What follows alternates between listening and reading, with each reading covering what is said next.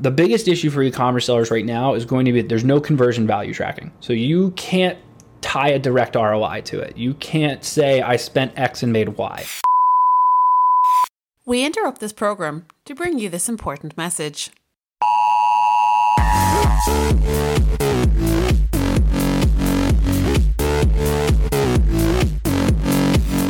Welcome to Marketing Interruption, a daily podcast powered by Blue Tusker that interrupts your day with marketing news, tips and strategies from an entrepreneur who lives and breathes marketing. Now, let the interruption begin with your host, Andrew Maff.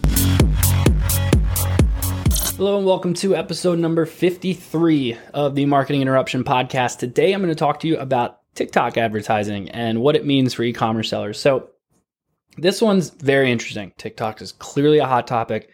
As we're talking right now, Oracle is their tech partner, but no one has officially bought them yet. But by the time this podcast actually comes out, who the hell knows? So we've started to use it. We have decided that we will obviously offer our services for paid advertising on TikTok, but we decided that the organic posting in TikTok, at least for e-commerce sellers, just wasn't something that we thought we could do well enough at a low enough rate for it to be worth it, especially considering it's such a brand new platform and no one has really figured out what's working great.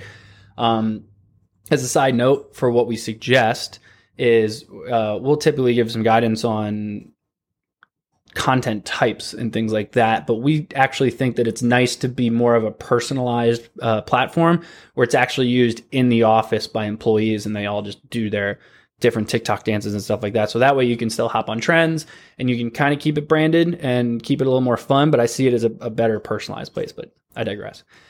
So the advertising. Benefit to it, the user experience of the whole back end is great. It's super easy. It's very clean. It's very understandable. The reporting is beautiful. So whoever did their UX, fantastic. The issue I had in the beginning when we first started doing this was the setup wasn't as simple as they made it out to be. There's some issues with the pixel and the audiences where the pixel will take up certain events. It will say, X amount of product page views or X amount of added to cart or anything like that. But then you go to create an audience and it's not showing that same amount, which causes an issue in who you can actually exclude or who you can create a lookalike audience with or anything like that. And since I wanted to touch on the basics, let me dive back into that real quick. The audiences are almost the exact same as Facebook. So you can do lookalikes, you can create custom audiences, you can upload certain, you can't upload email lists, but there's, I forgot what the file's called, but you can upload certain customer lists.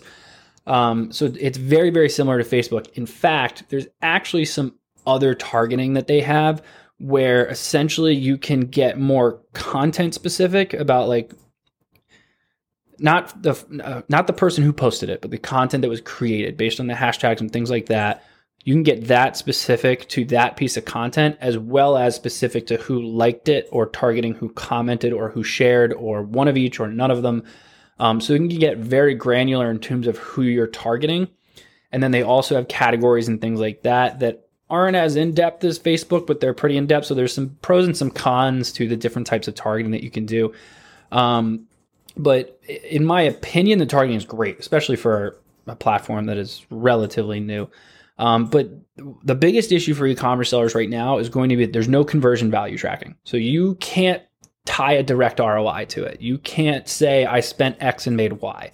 The only way you can do that is through Google Analytics. And I would suggest doing it through a UTM code through Google Analytics because the issue we had in the beginning, we first started doing this, which I would say we first started doing TikTok ads.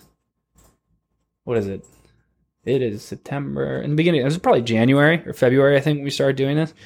And we had an issue where essentially the conversion value wasn't showing, which we found out later was just never going to show.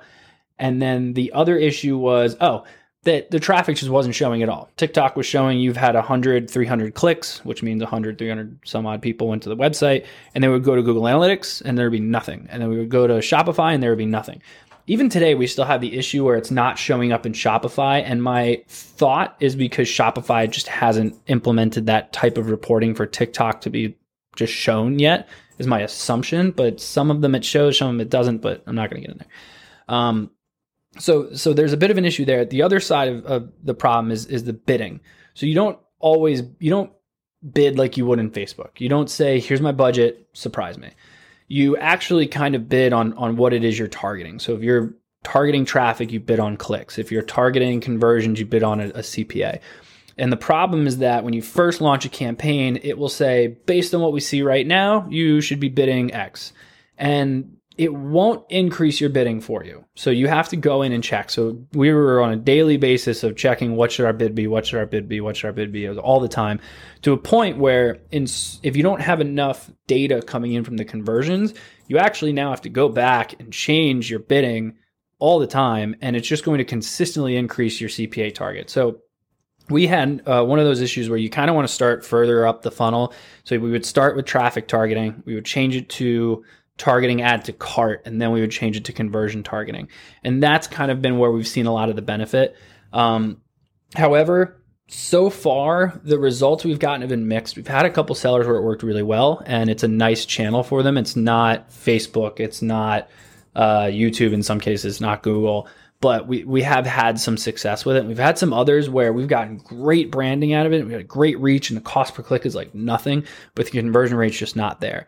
And we've gone through the typical, like maybe it's the wrong audience, maybe it's the wrong content. We've been testing that stuff and we've been tweaking, but we're also learning that even if you target that older audience in TikTok, it is still a very different type of user experience on this platform where people are really there to just blank out and siphon through videos that they think are funny. And the way to get rid of an ad is very simple. Obviously in Facebook, you can just scroll past it. And same with Instagram, you can just scroll past it. In TikTok, you can also just scroll past it. So if you don't catch their eye within seconds, they're gone.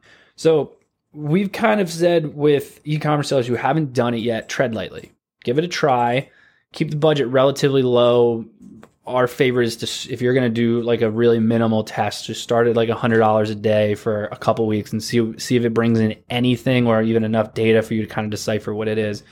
I don't know what the minimum is. I think actually it's $50 a day, I think is the minimum that you can do on TikTok to test.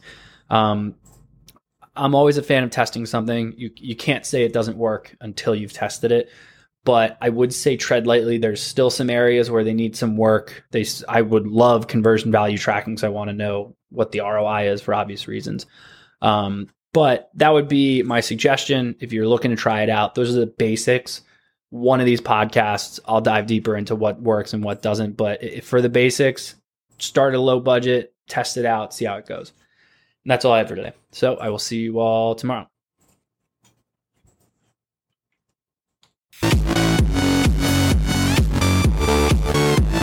Thank you for joining us for today's Marketing Interruption. Make sure to rate, review and subscribe to the show. And don't forget to email marketinginterruption@bluetusker.com with any marketing questions you'd like to have answered on the show. And head over to marketinginterruption.bluetusker.com to catch up on past episodes. Until next time, we now return you to your regularly scheduled programming.